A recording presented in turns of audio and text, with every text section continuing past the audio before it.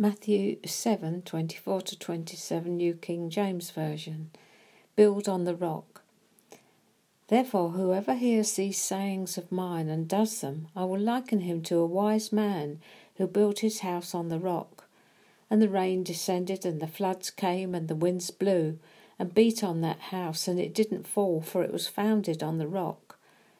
But everyone who hears these sayings of mine and doesn't do them will be like a foolish man who built his house on the sand, and the rain descended, the floods came, the winds blew, and beat on that house, and it fell, and great was its fall.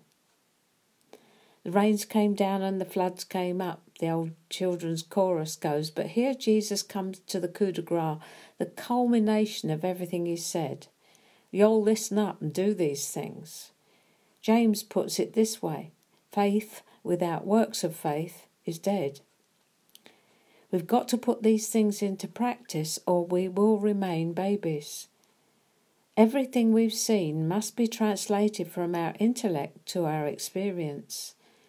God is of all people most practical. So Jesus warns his hearers, be wise, not foolish. Don't build on sand, but on me. Paul, 1 Corinthians 3:12 to 15. On no other foundation can any man lay. Begs the question, doesn't it?